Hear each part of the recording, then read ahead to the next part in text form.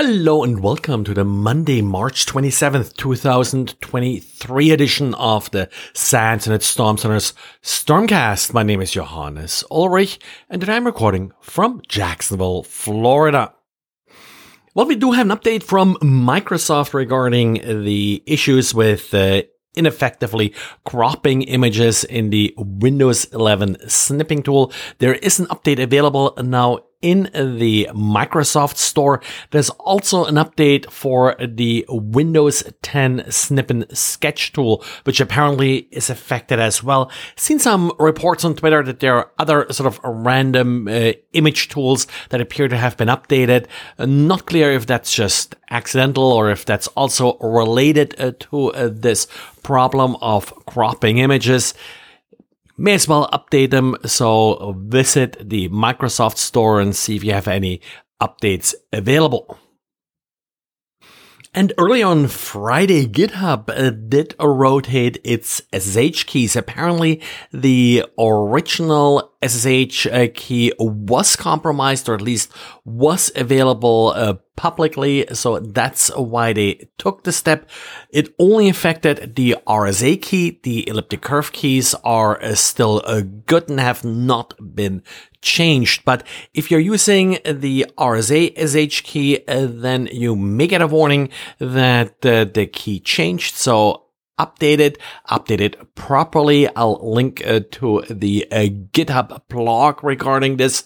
Don't just accept sort of random keys that apparently have been updated. That's, of course, another weakness of that entire SSH process, that developers often don't verify these SSH keys properly. Not a lot of more details from GitHub, so we don't really know how long these keys have been publicly accessible and what their confidence level is that they haven't been compromised. An attacker could essentially use these keys in order to play then machine-in-the-middle attacks against GitHub. And we do have an interesting bug in the Redis Python library. The problem here apparently is that if you're using the synchronous feature in the library, then connections may not get terminated correctly, which then results in connections essentially possibly getting mixed up between users. One high-profile victim of this particular bug was ChatGPT, and as a result, some connections from other users leaked, which basically meant that other users could see each other's conversations with ChatGPT.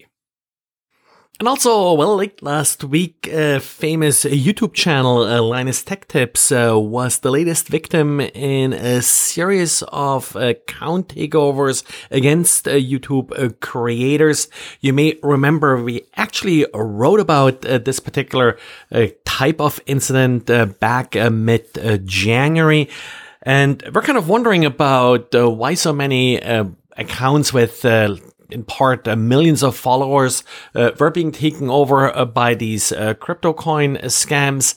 Looks like that same wave now hit Linus Tech Tips. Apparently, the entry point here was a phishing email that was then used in order to install malware and steal session tokens that were used to authenticate with YouTube.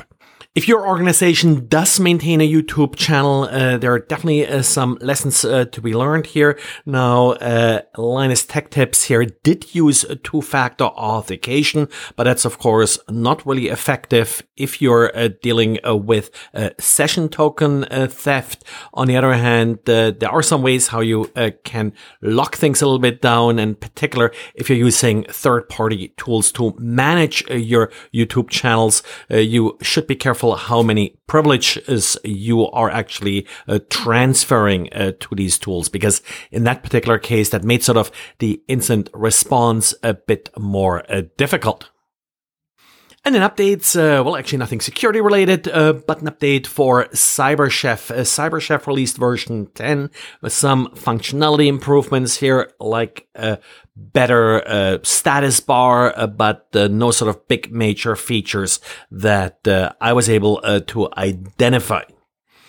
Well, and that's it for today. Thanks for listening, and talk to you again tomorrow. Bye.